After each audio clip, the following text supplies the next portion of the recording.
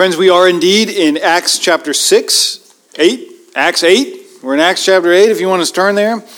And I'm going to start reading in verse 26. Hear now God's word. Now an angel of the Lord said to Philip, "Rise and go toward the south to the road that goes down from Jerusalem to Gaza. This is a desert place."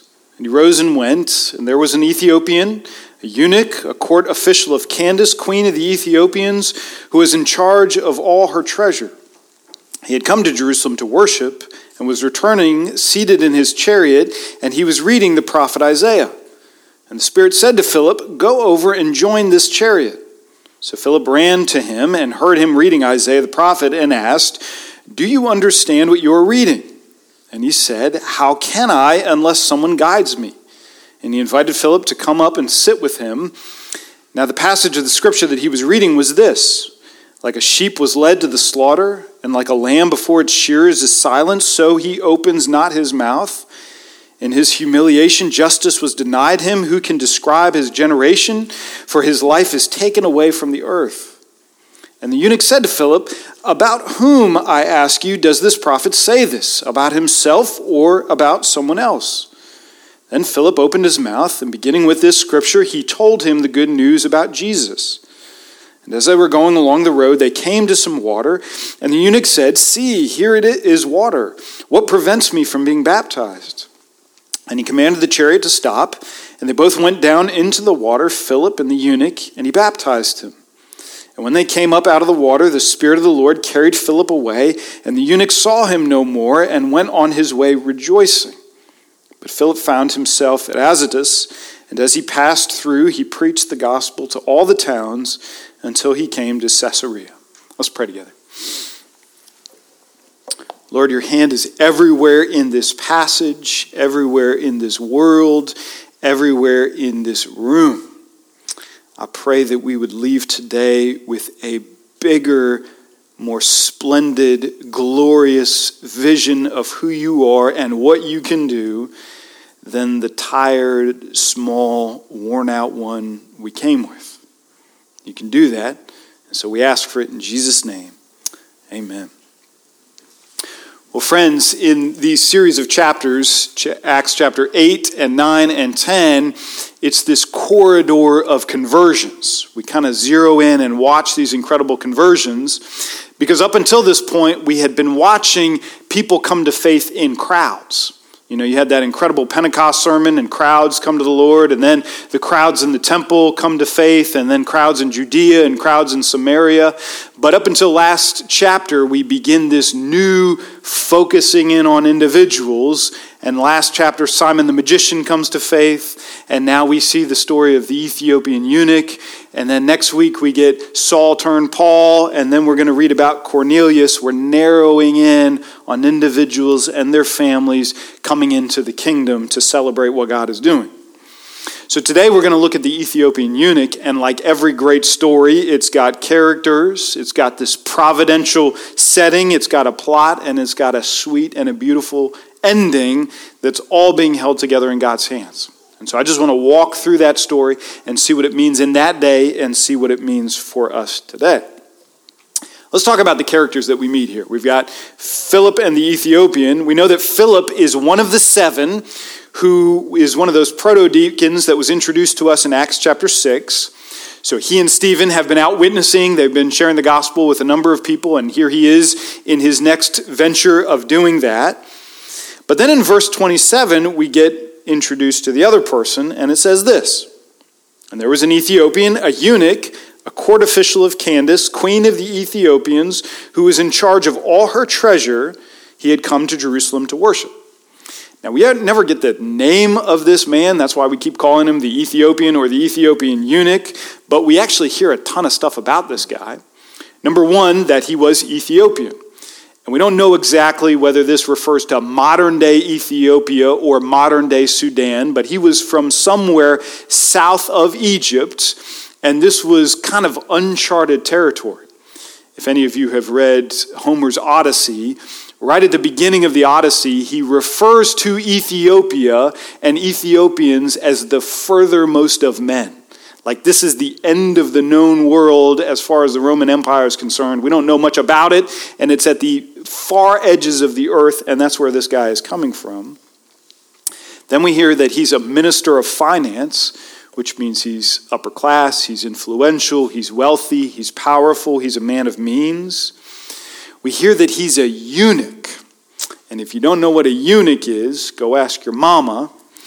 But I'll tell you that you can be made a eunuch for the role that you might have, or Jesus says you can be born a eunuch, or that word can also just refer to a court official, which makes it really confusing. So we don't know why he's called that, but he is referred to that, and it feels awkward referring to him as the eunuch, but that's what the passage keeps doing.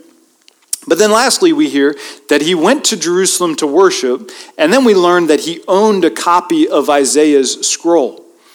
So this guy is well acquainted with the God of Israel. He knows something about him and has been pursuing him for some time. He knows about this God. He wants to worship this God. He's like Cornelius, who we're going to meet in chapter 10. There's already something that God is doing in his heart and mind even before Philip meets him. So those are the two characters. Now check out this providential setting. The setting that leads up to this encounter is so absolutely wild. It's like this 1 in a million encounter. It feels like this crazy, crazy coincidence. I don't know if you guys have experienced coincidences in your life, but those moments where you just can't imagine that a couple of things have aligned themselves and you didn't expect it, and then it just totally surprises you the way that it feels like things have fallen into place. I was listening to a podcast, This American Life. I don't know if any of you have listened to that, but I commend episode number 489, which is dedicated to coincidences, right? So they tell stories of coincidences, and here's a crazy coincidence.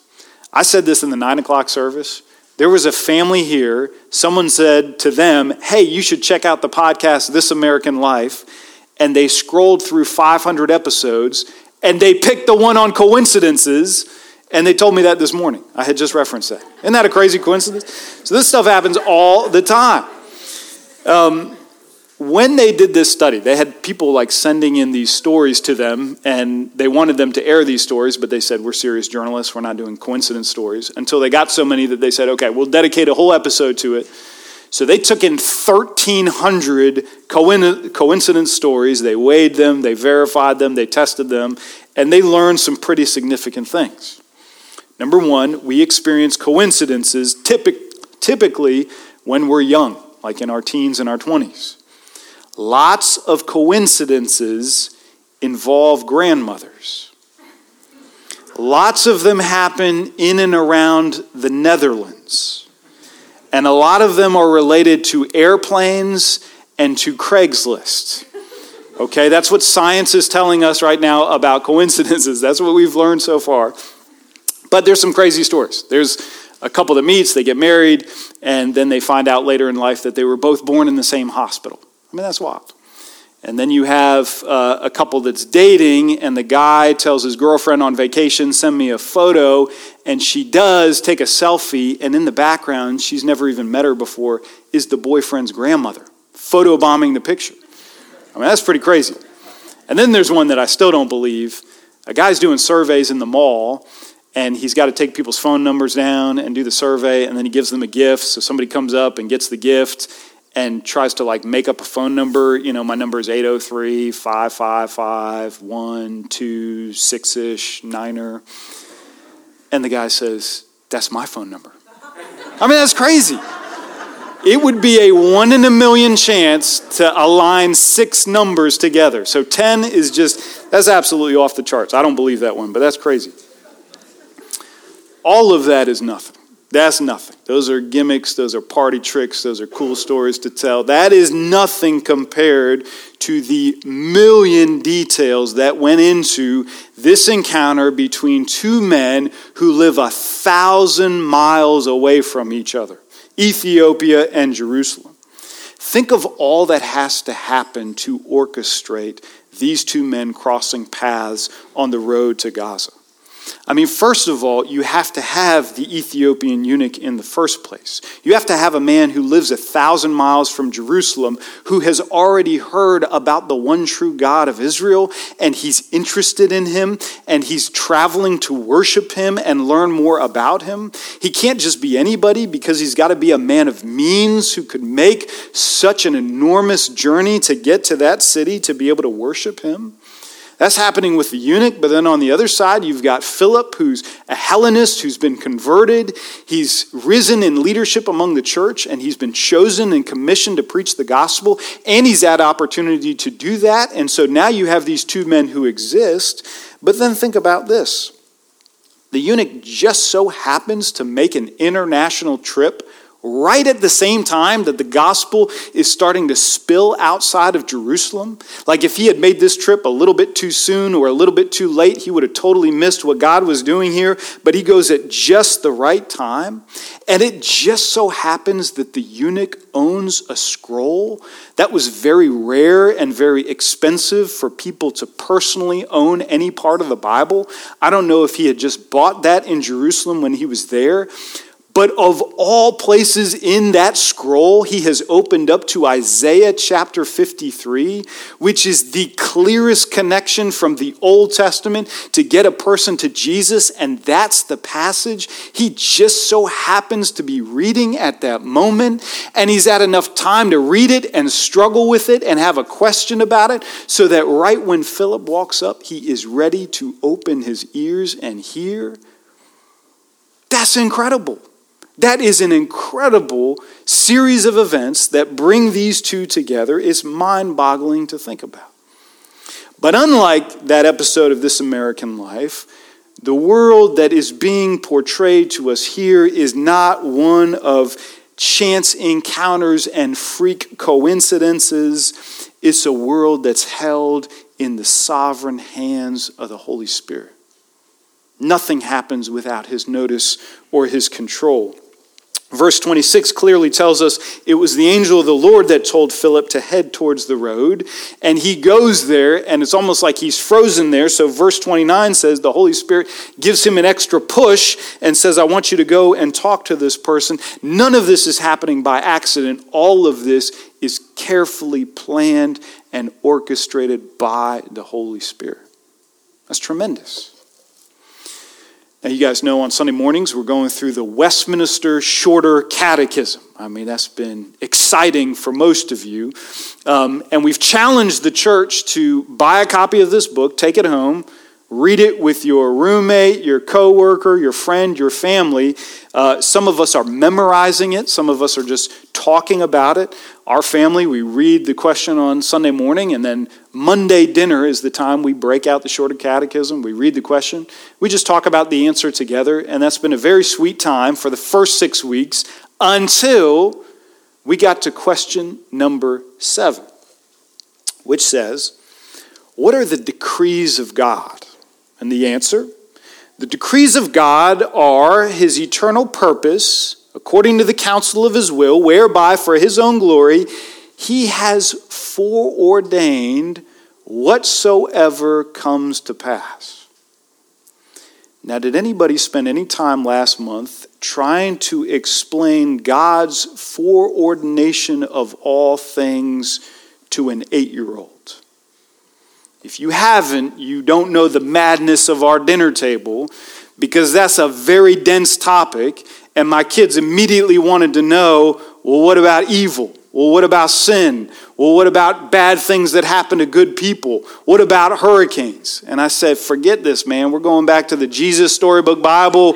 I don't have time for this. This is crazy. God's foreordination of all things. But in all seriousness, if we are believers grounded in this word, we are spending significant dinner table time getting our kids away from the American agnostic junk food that we have somehow by chance been born into this primordial soup and are being raised in this world of mere accidents, meandering through this chaos together. We want to get that off the menu, and we want to replace it with a very healthy dose of Colossians chapter 1. All things were created through him and for him. And he is before all things, and in him all things hold together. He is the beginning, the firstborn from the dead, that in everything he might be preeminent. Is that the Jesus you know? Is that the Jesus you serve? It's a small, small thing for the Jesus of Colossians chapter 1, or the Holy Spirit of the book of Acts, to put Philip and a eunuch in a chariot bent over their Bibles for the salvation of the nations. That's easy. That's child's play.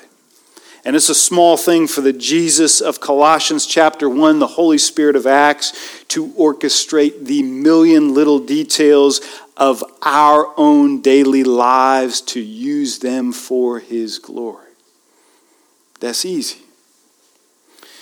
Christian, as you think about the week ahead of you, as you think about the afternoon ahead of you, do you know it is marked by divine encounters?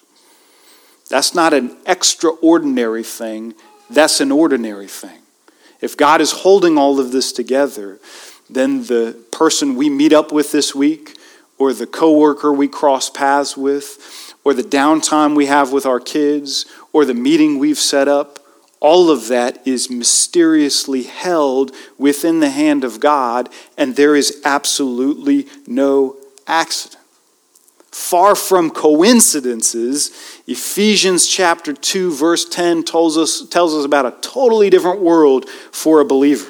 It says this, "For we are his workmanship, created in Christ Jesus for good works." Now we hear that, we know that. We know that once he saved us, he fills us with his Spirit. He gives us spiritual gifts. So we know we have the capacity for good works. Like we're armed and ready to do good works. We know we have the potential for good works. But that's not where verse 10 ends. It goes on to say, which he prepared beforehand so that we should walk in them.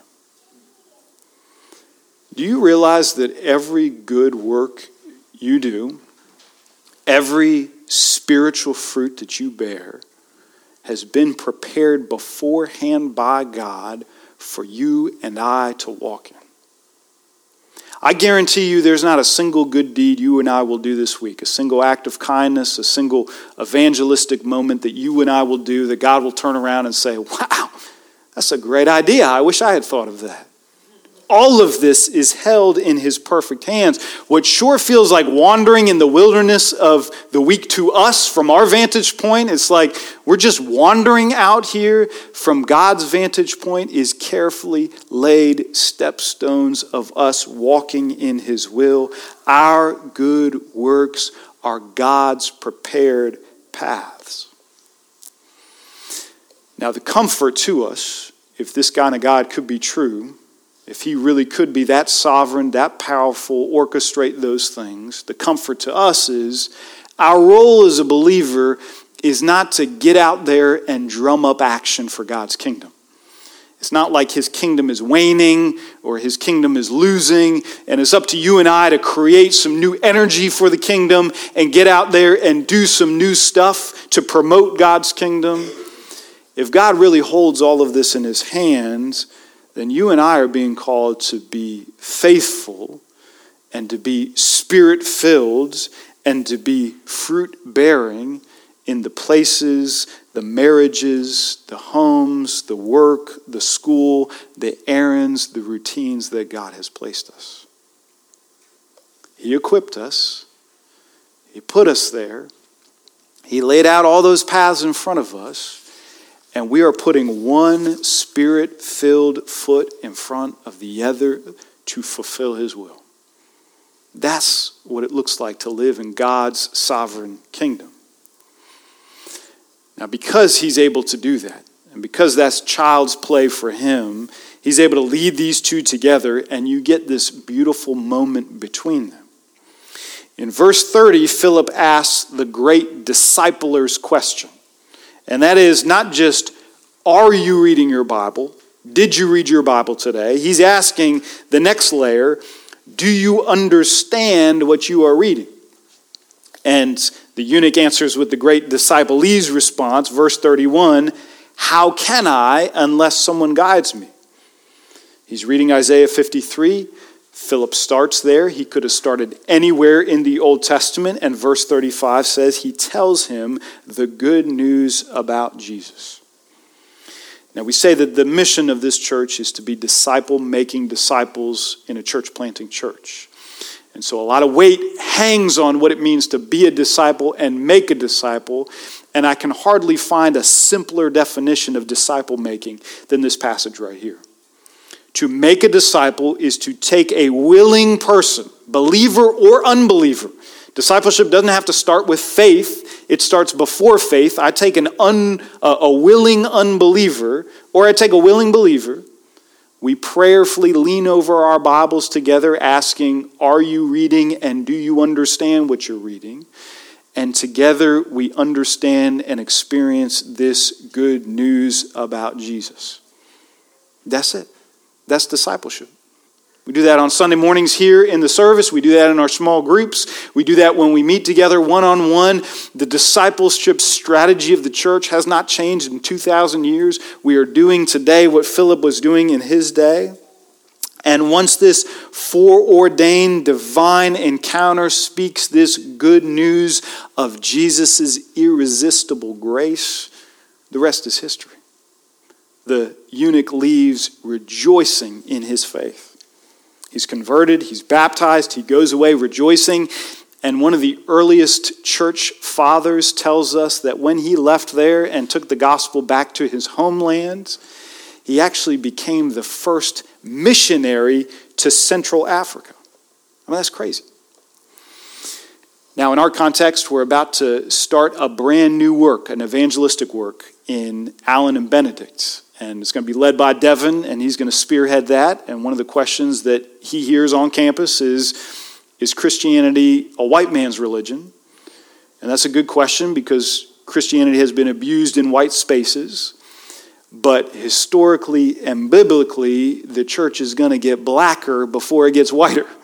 You've got Middle Easterners sharing with Africans who are taking it deep within Africa, and that's a beautiful display of God's wisdom in his church.